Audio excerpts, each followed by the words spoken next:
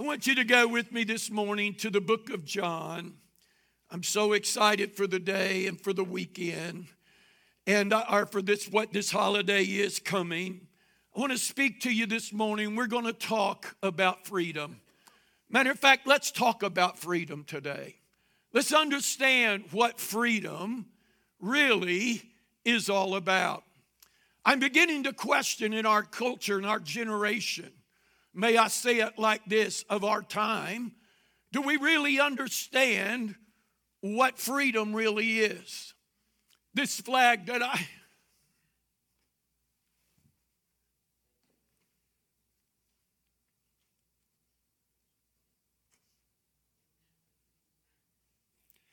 it's more than red, white, and blue. It's more than just the idea that men fought and died. But it declares a life that we as a nation committed ourselves to. If you don't know what those colors are and what everything means, those red and white stripe represent the original 13 colonies. The 50 stars that are there represent the 50 states now that made up the Union. The red and the white and the blue stands for this.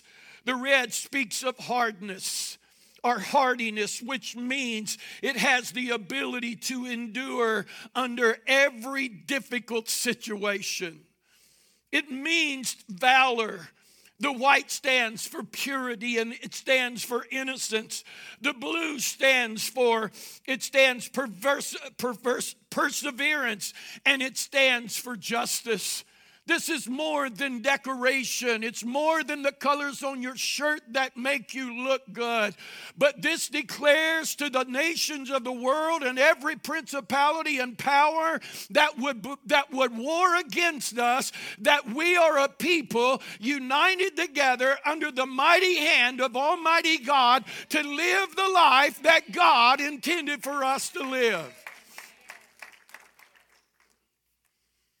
See, if we don't understand what freedom is, especially in our day,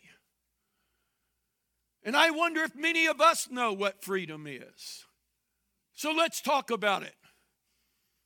If we talk freedom in our day as it is right now, I'll take you to a young man in England that just a couple of years ago decided he was going to express himself. I have a right to be me and to be free and to express myself in any way I want. So he decided he was no longer really a human being, but he was an alien. And so he had his body completely tattooed, had his ears cut off, had his tongue split, had his lips altered, his nose cut off his face, his eyes dyed, solid black, his hair's all removed, he's put horns in the top of his head, and he walks around the street. We got a problem. He's free, but he's got a problem. He's not, because he cannot figure out why he cannot get a job. And he cannot figure out why he can't go to a restaurant and sit down and have a meal because they will not allow him to come in. In his mind, he's free. But the reality is he's more in bondage now and more captivity than he could ever imagine that he could ever be in. That's just one incident there among many that would be around our world. Let's talk about a culture that 2,000 years ago, or not 2,000 years ago, I'm sorry. My mind's way up here and I got several things going. But let's talk about the freedom from slavery. Black men were set free. Our country acknowledged it. Declarations were made. And yet we're still walking around free, but I'm in bondage. Because we're pointing our finger at people and different things, saying, you're the reason that I can't be who I'm supposed to be. And it's the color of my skin, or it's this or that. And yet at the same time, slavery was abolished a long time ago. But yet I'm free, and I'm still more of a slave today than I've ever been. And yet I don't have a taskmaster over me, and I don't have a whip coming across my back. But yet if I'm not careful and I don't understand freedom, I'm still holding myself in a cage. Let's talk about the mama that decides. Y'all are real quiet today, but I guess this is okay. Let's talk about the mother that says, this is my body. I have a right with my body. If I want to abort this baby, then I will. And so that mama goes to an abortion clinic and has a doctor surgically remove, torturing that little child as he removes it from her body. And she can walk out of that place feeling like, I'm done, I'm free, I don't have to carry that. But the reality is there are countless numbers of women all over the nation that are living in the torment, and they're living in the shame and the guilt of the past. They may not talk about it, they may not act like it, but the reality is they think about that every day, and at the same time they say they're free. May I tell you, we've got a wrong perception of what freedom is. Let's talk about the addicts of our land that said, it's my body, I'll put into it what I want.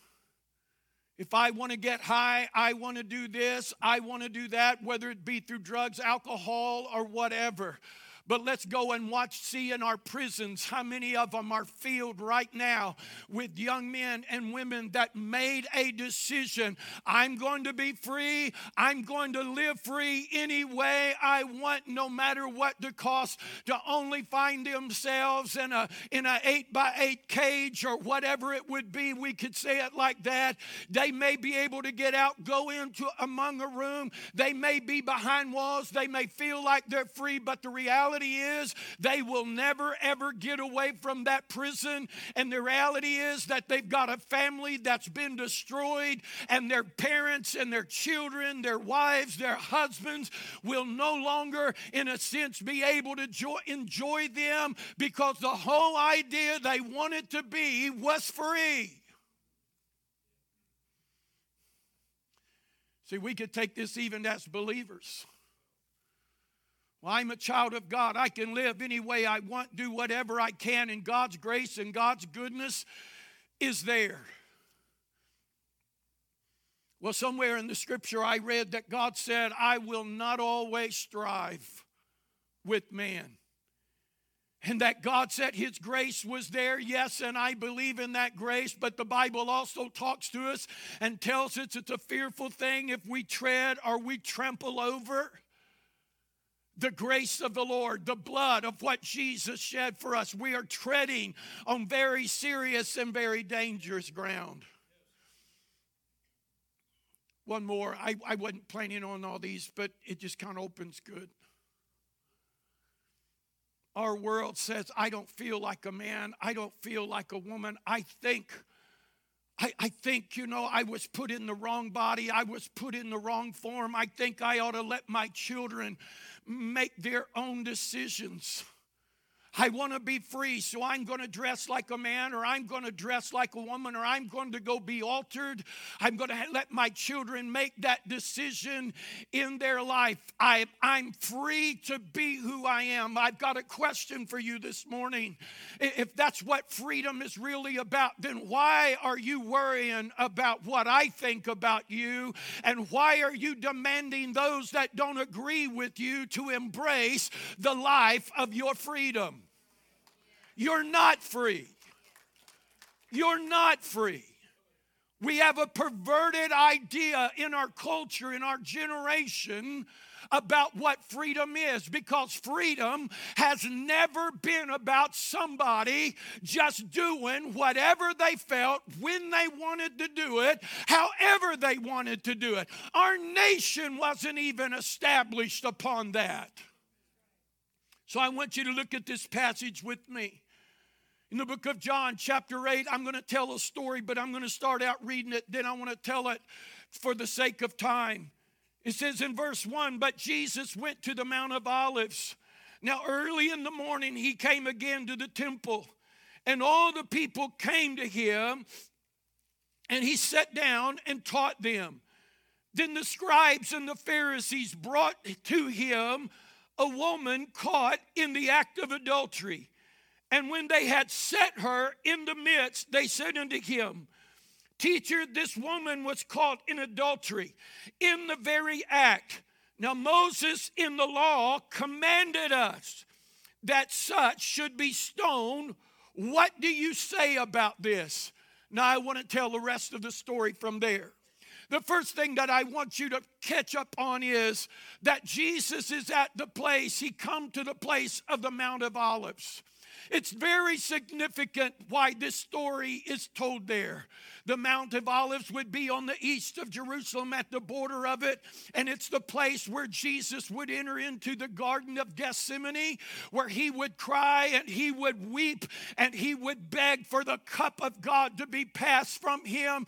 But he said, nevertheless, not my will, but thy will be done. It was in that place that Jesus made that decision.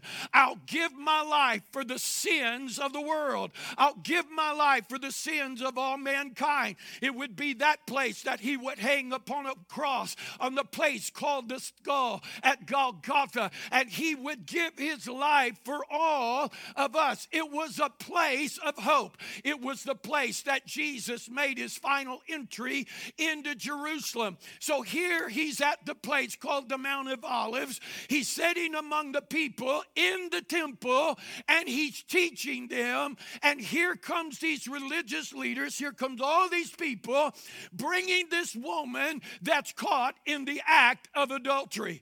They said, Teacher, and they're doing this for a purpose. The law and Moses commanded that she be put to death. Now, the first place I thought, okay, if you understood the law, and if you knew that the law of Moses commanded you to put her to death, then why is she here? But they couldn't just take her out and stone her. She still had a right to stand before a body, and they would pass sentence upon her out of the law. So they brought her before there to get that final say before she would be stoned. But they're really trying Jesus. They said, I want to know what you say about this issue. And Jesus just stooped down on the ground, and the scripture says that he began to write on the ground. And he says something like this before he stooped down.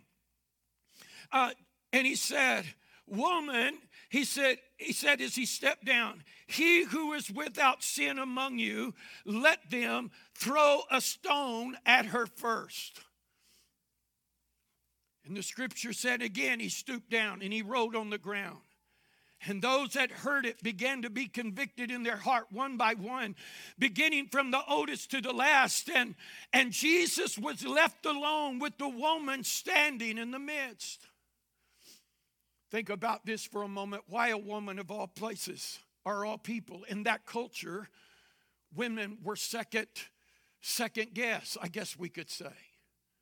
If you would be counted in that day, you would be counted as a man, not as a woman.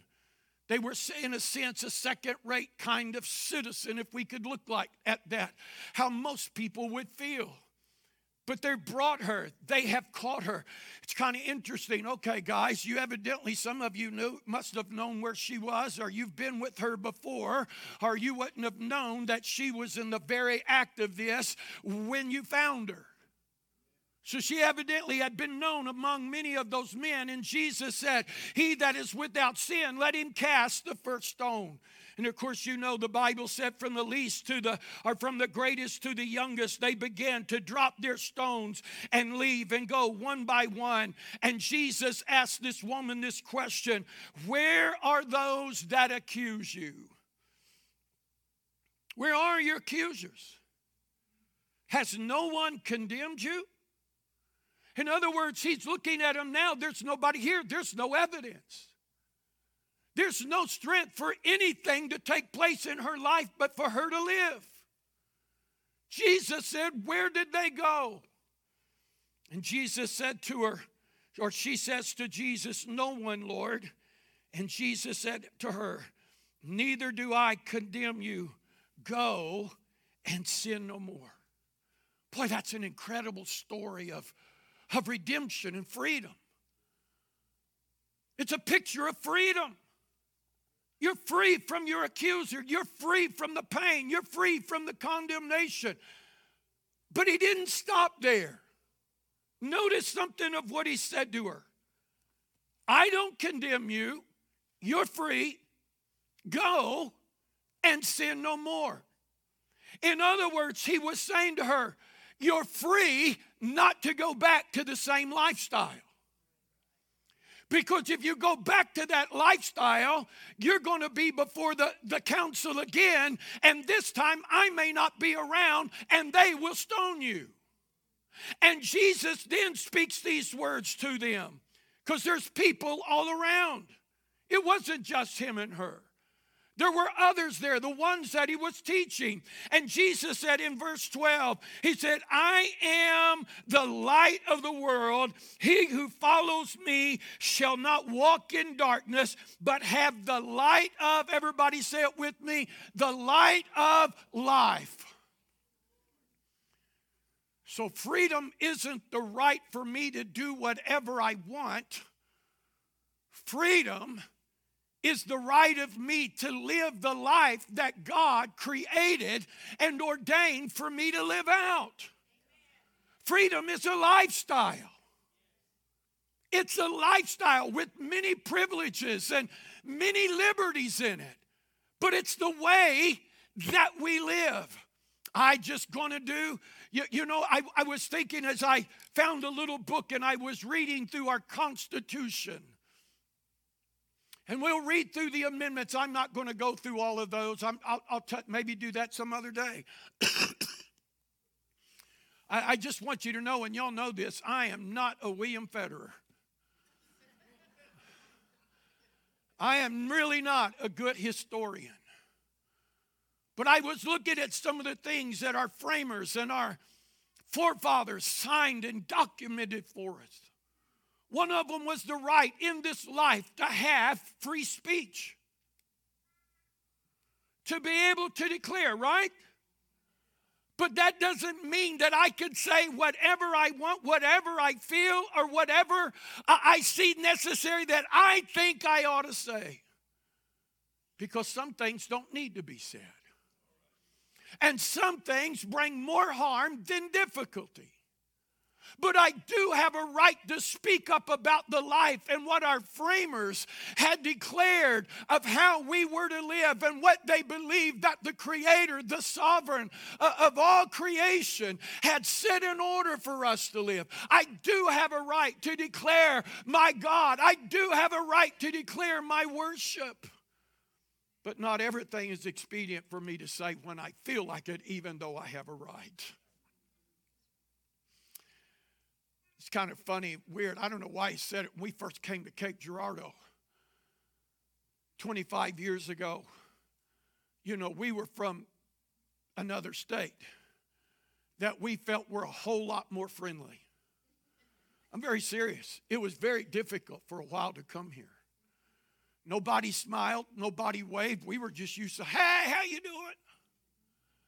People just look at you, go to the checkout counter at Walmart, and they wouldn't even tell you, they wouldn't even look at you good, wouldn't even tell you what you owe. Just turn, hey, this is what you owe, and walk away. Even the church people were like that. I had one brother say something, I'll never will forget it. I don't know why it came back to my mind, but he said something to me like this. He said, I'm not afraid to tell you what I think. I'll tell you if your underwear stinks. I'm thinking, I don't need to know that. But you see, he thought he was free. He thought it was something that he felt that he had the right. See, that benefited nobody. It lifted nothing. So we have to understand that real freedom is a life that we have been called to live that will depict righteousness and purity and holiness and peace and tranquility for all people. this freedom isn't just about me. It's about a people. It's about a society. It's about a nation. No matter what color the skin you have this morning or what nationality you're from. My friends that are down here, one's from India, one from Mexico. Man, they're a messed up bunch. But yet they're American. Hello? But it's for all of us and all of us to live that way. Jesus said, I am the light of the world, and he who follows me will not walk in darkness, but have the light of life. He's talking about a lifestyle we will live. Then they go on and they begin to challenge it. You're taking on a whole lot saying all these things. Where are you getting your witness from that you can say such things? Verse 14, I'm just going to touch a couple things. Jesus answered and said, even if I bear witness of myself, my witness is true. For I know where I came from and where I'm going, but you do not know where I come from and where I'm going. And he gives the answer why, right here. Because he said, you judge according to your flesh, and I judge no one. Now, wait a minute. We're all seeking justice, right? That's been a scream and a holler of the streets. We want justice. We want righteousness. We want our right. Well, God said if we would live according to his life, we wouldn't even be saying that. Because we would be treating each other with such honor and such respect. But he tells us why. You're judging everything by your flesh. And the Bible says that in this flesh is no good thing. So then he goes on, skip a bunch. He goes on to verse 31. And Jesus said to the Jews who began to follow him, if you abide in me and if you abide in my word, you are my disciples indeed. Listen to what he says. And you shall know the truth, and the truth will make you free. Wait a minute. There's not freedom without something before it. Matter of fact, I wrote something down. I had to scribble notes everywhere. Listen to this. I believe this is a definition. Freedom doesn't come without a purpose set before it, lest it become freedom that is perverted judgment. Freedom doesn't come without a purpose set before it. Not after it, but before it. Jesus didn't die and didn't decide what he's going to do with us. It was already foreplanned before he came so that you and I could live his life. Are you okay? So Jesus said, if you're going to be my disciples, you'll know the truth, and the truth will make you free. The word make there simply means this. It will make you, or it will position you as a citizen. And what is a citizen? He is a person of a domain. He is a person in a place of rule. He said, I will set you as a citizen in truth. And then he reads on a little bit further, and he said, therefore, if the Son makes you free, you will be free indeed. If you look up the word free in the dictionary, it means this: under the control or the power of another. If you look up the word freedom in the dictionary, it would say this: the power or right to act, speak, or to think as one wants. Okay, let's compare freedom to the Bible. So we have to go back to the beginning. In the beginning, God created the heavens and the earth. See, we're not being challenged today in our country about our rights. We're being challenged on truth. On the God that we serve and what we believe. It's not about the age. It's not about the culture. It's not about the color of a man's skin. But it's about the God that he serves. So in Genesis 1, God created the heavens and the earth. Do you know the story? And then the Bible said that he created man in his image and after his likeness. They'll put it up on the screen. Genesis chapter 2, verse 8. After God made him from the dust of the earth, breathed into his nostrils, this is what the Bible said. And the Lord God planted a garden eastward in Eden, and there he put the man whom he had formed. Now, of all the globe, we know at this point there's only two parts. I'm going to say it like that.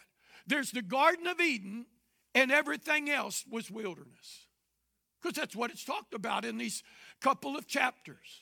The Garden of Eden and everything else was wilderness. The word wilderness there means it was unfruitful. Now, if it was the will of God to say, Adam, I'm going to let you live any way you want, why didn't he take him and put him in the wilderness? But he didn't. He created this very lush, lavish garden. He called it Eden, and it simply means the region of Adam, or Adam's home. Another definition of the word Eden means this. It means pleasant. It means to live, I can't hardly pronounce this word, voluptuously. It means pleasure. Now I want to go back to the word I have a hard time pronouncing. Voluptuously. Say it with me. Voluptuously. That's how God identified Eden. When you think of being voluptuous, most of us in this room of age would think it's a sexual term that many times identifies a very, let me say it like this, a very shapely woman that is to be desired. Go get the definition, look at it.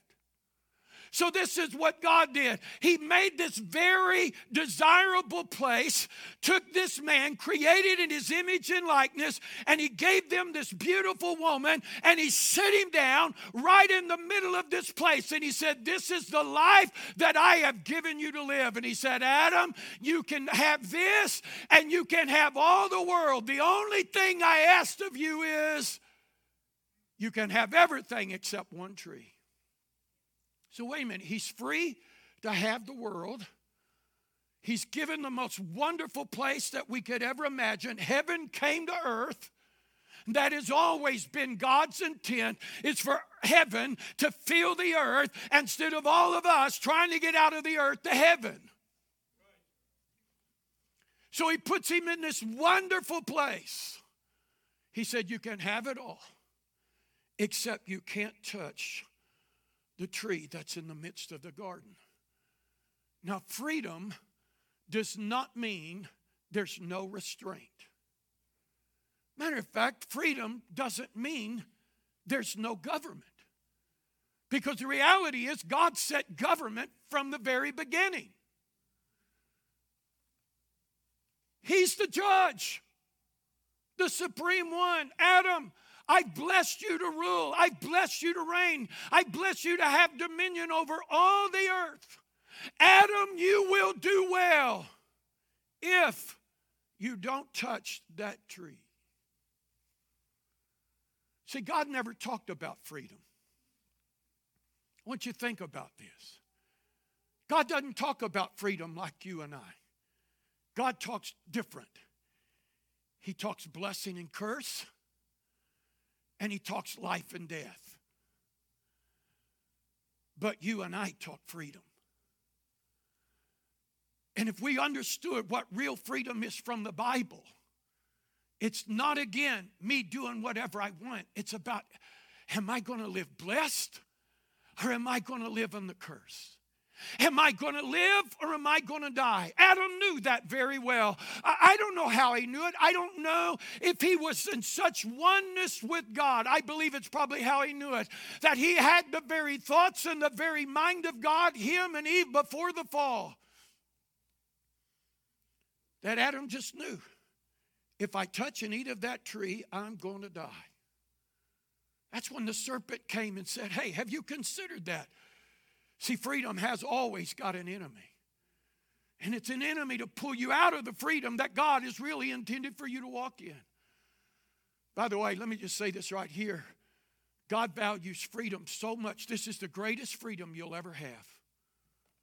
What I'm going to tell you, it's the greatest freedom you'll ever have, is that you have the choice to say yes or no.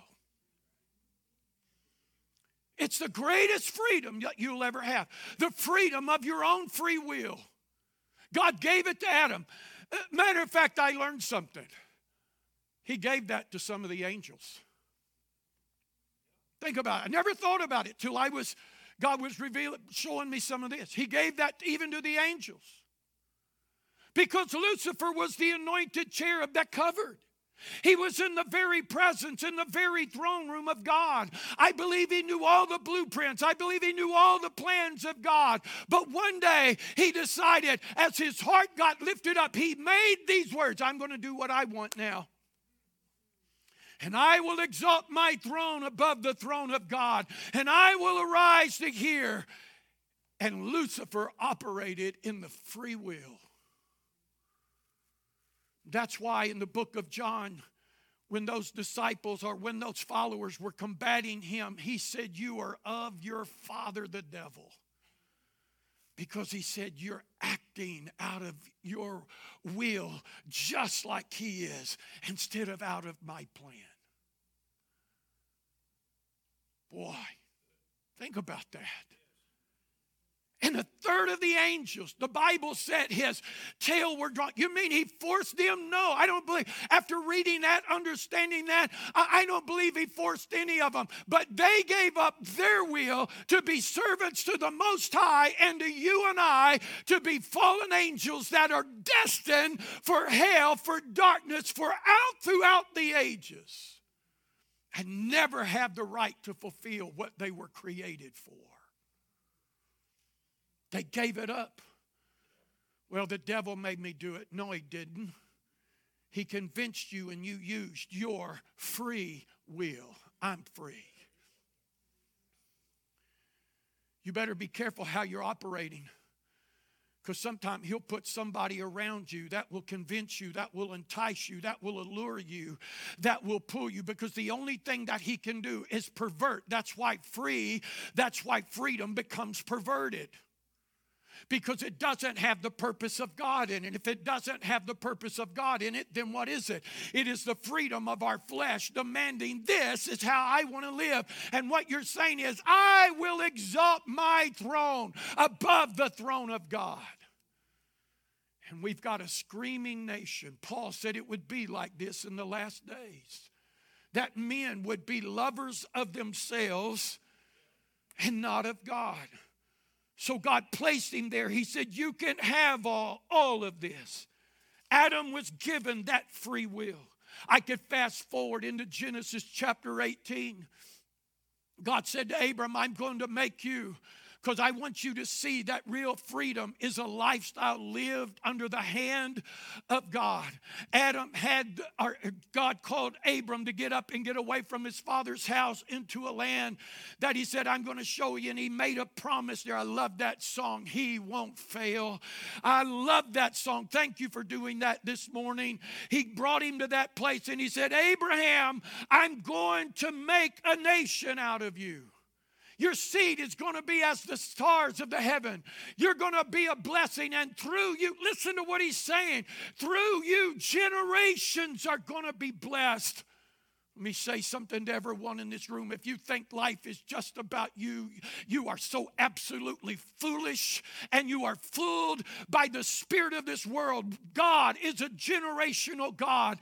What I do doesn't just affect me and my wife and my kids. It affects my grandchildren, my great-grandchildren that are yet to come, and generations to come. It affects everyone here under the sound of my voice. I'm going to bless you, Abram. Time passes and no child. God said, I'm going to give you a child. And finally, Sarah comes and said, it's getting too late. I'm too old. I'm going to give you Hagar. And he went unto Hagar. And you know, he had a son by the name of Ishmael. But God still said, wait a minute, I made a promise. I have not failed my word, and I'm not going to let you fail at it. And he causes Sarah to conceive, and she brings forth a son. They call his name Isaac. God never, in a sense, identified Ishmael as the promised son. He messed up. He had him. Thank God for grace. But the real test for Abram didn't come when Isaac was laying in the crib and he was goo-gooing and gaga and all the stuff that we do with babies.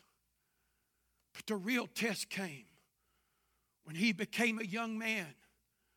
I don't know exactly. I've heard different ages, but I'm just going to say maybe he was a young man about the age of 14 to 18 years old that God speaks to him and said, take your son and go offer him on the mountain. And he takes Isaac and he takes wood and he loads his people and they ride off to go to the place that's called, where even now that place would be the place I've been told is where Jesus would give his life for the sins of the world. And there he built an altar, and Isaac said, Father, we've got wood. We've got everything we need for worship. We just don't have a lamb. And Abraham said, God will provide himself a lamb. But he tied him. He bound his own son, put him upon the wood. He was ready to drop the knife, and God grabs his hand, and he said, now I know. What was he doing? Are you going to follow me? Are you going to follow the pull of your flesh that's already been set in order? And he said, now I know. And this is one incredible passage in the book of Genesis, chapter 18. Let me read this verse. Are you all right? Give me just a few moments. I'm going to land this jet. We're going to pray. Genesis chapter 18, I believe it is, verse 19. Let me find it. Oh, Lord, where is that? He said, now I know that you will not withhold your hand. And he said, because you've done this thing. Oh, here it is. Here it is. It's in Genesis 15. Got the wrong verse. He said, the Lord said, how shall I know that I will inherit it? Because God made a promise. He said, bring me. No, that's still not it. Oh, where is that verse? Where he said, because now blessing I will bless you. Please, let me read this verse. I can't find it, so we're going to have to go. He said, because you have done this thing, now I know that your heart is set for me. And your seed will contend with the enemy in the gates. Because you have done this and you have not withheld your hand. I was giving you a verse out of Genesis 18:19. I'll read it. For I know him, as God is coming to bring judgment upon Sodom. He stops by Abraham's house. He said, for I know him in order that he may command his children and his household after him, that they may keep the way of the Lord to do righteousness and justice, that the Lord may bring to Abram what he has spoken to him. I know he will teach it. I know he will teach it. And it will fill the land. Blessing will fill the land because it is a lifestyle, not just something we do. Exodus chapter 3, you know the story. Israel is in bondage, or I should say you know the story. Maybe some don't. Israel has gone into bondage for 400 years. And in Exodus chapter 3, God visits Moses, speaks to him out of burning bush. And he said, I've heard the cry and the bondage of my people. That is not my plan. That is not my will. It has never been intended for my people to live in slavery. It's never been in my will for my people to eat onions and leeks. You may like them, but that's not his plan. Liver was never on God's order. Never. But then he said, Moses, I want you to go command Pharaoh to let them go and tell the people that I'm bringing them out. So if he brings you out, he's not bringing you out for you to scratch around and try to find your way. But I'm bringing them out, and I'm going to lead them to a land that flows with milk and with honey. He said it's a land that is good, and it's a land that is large, and it's a land that is overflowing. It's a lifestyle. I could keep pushing and pushing and showing you, but I want you to understand we're missing freedom if all we're looking at is my right to be whatever I want, to do whatever I feel, to say whatever I think I ought to say, to act any way I want to act.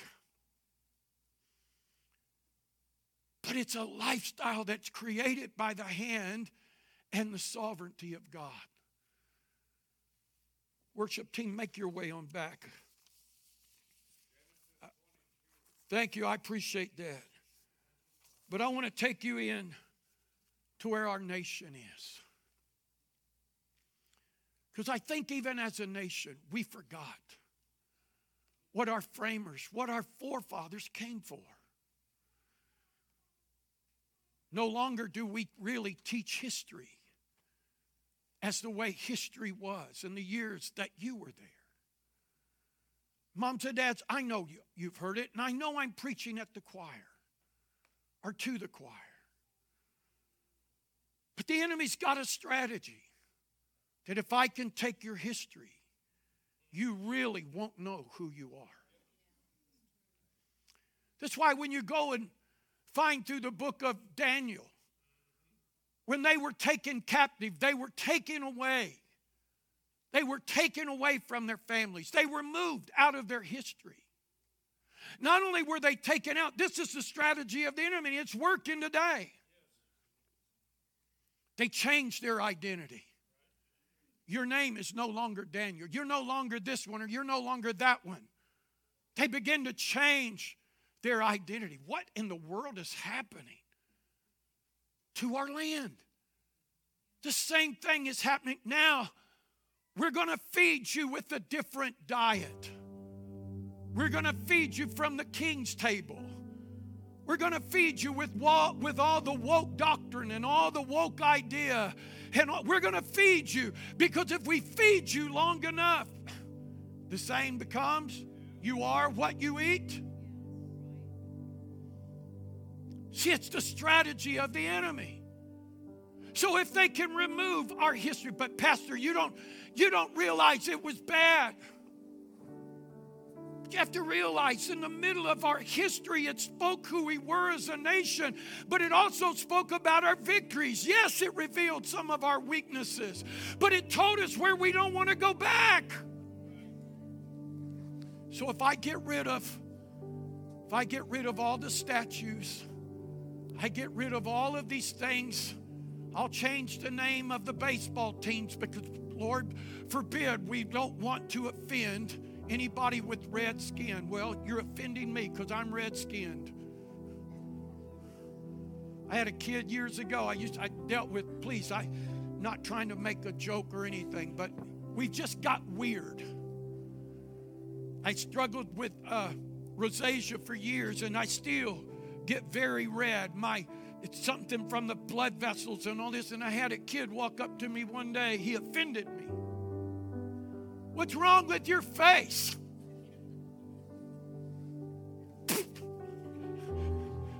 He doesn't even exist no more. No, just kidding. I'm saying to us, it sounds so simple. And we, the church, have gone to sleep. We Americans have settled in. And we thought it's too late. We can't buy into this. We can't change it, so we might as well make the best of it. But it's not the way that... Remember what this represented. This thing stood through battle. It stood through war.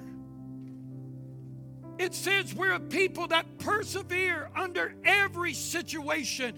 And it declares that nothing will overtake us.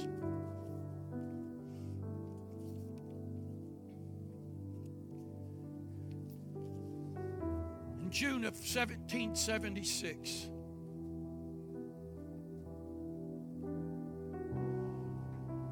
the Continental Congress formed a committee as our fathers came to this land for a purpose.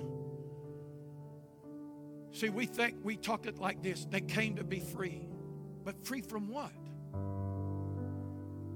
They come to get free from the hold that England had put on them.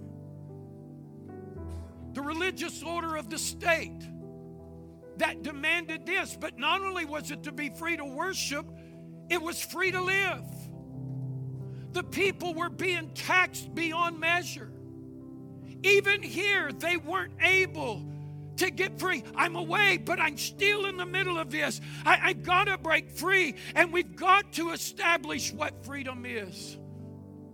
Again, I'm not a fetterer, so go read. Maybe I'll stir you something up in my mess up for you to go read and find out the truth.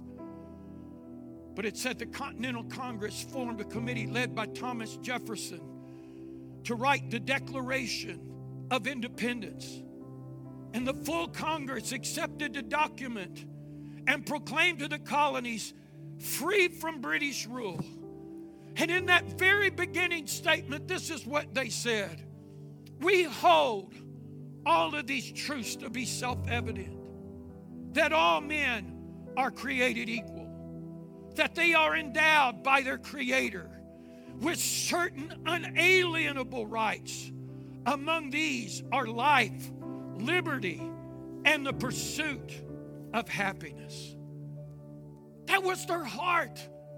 We want to live that all men can have, that we can live the life with our families. We can own property. We can build houses. We can make a good living. But we've bought into a socialistic government in our present culture. And we have chosen to let the government take care of us. And God said, go read through the book of 1 Samuel chapter 7 when the people said, we want to be like the nations of the earth. Young people, please hear me. You may not like politics, but you better pay attention to it because it's about you and your children. In 1 Samuel chapter 7 or chapter 8, I believe it is, they said, because the church wasn't acting right, make us a king. We want to be like everybody else. They were never without government. They just wanted to be like the world. And God said, all right, Samuel, I'll give them what they want. If you don't think God won't give us what we want when we want it, you're mistaken. He said, but go tell them first, this is what's going to happen. First thing he said, I'm going to take your children. They're going to become my servants and my slaves. I'm going to take your land. I'm going to take your goods. Go read it. It's in the Bible. I'm going to take your worship. I'm going to take you all the liberties that you've had to be free and been able to enjoy. He's going to take them. And we, the culture, have decided we're going to let the government, we're going to let socialism, we're going to let it overtake us. You realize that there are countries in the world right now that's under the rule of socialism. You want to know how much they make in a week's time? Some of them are making an average of only $3 and something cents a week to get by on. A few years ago, me and Charlie got to be in Africa in a place, and I know I've got students here from that very country. But we went to a very successful businessman that was building houses and nice homes in the place that we went. But you couldn't believe the tools. You couldn't believe what they were using to get it done with, because the wheelbarrows that they were trying to pack gravel in to move it around was absolutely wore out. Am I not telling the truth? People sitting on the streets trying to sell their goods in a country that says we will take care of you. And we're buying into that. If we don't wake up, we're going to lose the privilege of God. So remember, the land that I've got for you is good. It's large. It's overflowing. They realized in that day, following the signing of the Declaration of Independence, members of the Continental Congress, in order to form a measure of centralized government, adopted the Article of Confederation. And these went into effect in 1781. I hope I've got everything in order right. If I haven't, please forgive me. Yet as good as they were, there was weakness. So they got delegates from each state. They came together. And in 1787, in order to improve upon the Articles of Confederation, they formed and signed into effect as law our Constitution of the United States of America. It's made up of a preamble which declares its purpose, 7 articles and the amendments which would give assurance to the purpose for each citizen to be able to enjoy the life that they were declaring, and it would be carried out. And that would say something like this: we the people of the United States of America, in order to form a more perfect union, establish justice, ensure domestic tranquility, provide for the common defense, provide for the general welfare, and secure the blessings of liberty to ourselves and to our posterity, do ordain and establish this Constitution of the United States. They set that for us. They set that for us to assure us freedom isn't just to do without any measure of government, but we are the government. And you and I, this is where we need to go, because we've lost our history. We've quit teaching civics that tells us how things ought to be run, how government ought to act, and we decided we would go with ethics of how people ought to behave. And you really can't go with one without the other. Because if men's hearts are wicked, they're not going to treat you right. Come on.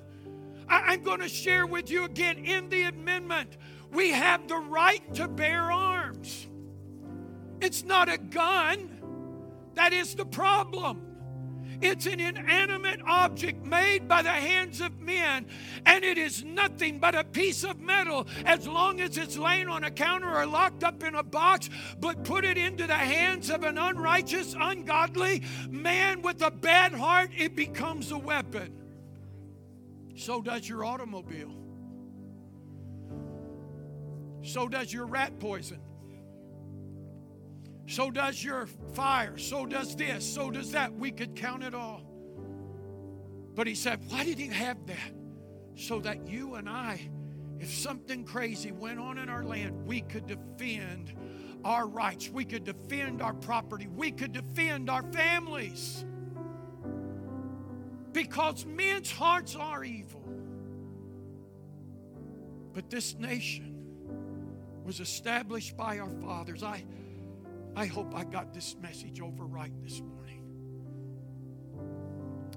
This flag, when you wear it, you're celebrating Tuesday. Don't forget what this thing is about. The fireworks are the least, but it's about the victories that was won so that you and I could live a life that is full of peace. Matter of fact, God said it like this in 1 Timothy chapter 2. We're to pray for all that are in authority. Listen to these words. That we may lead a quiet and peaceable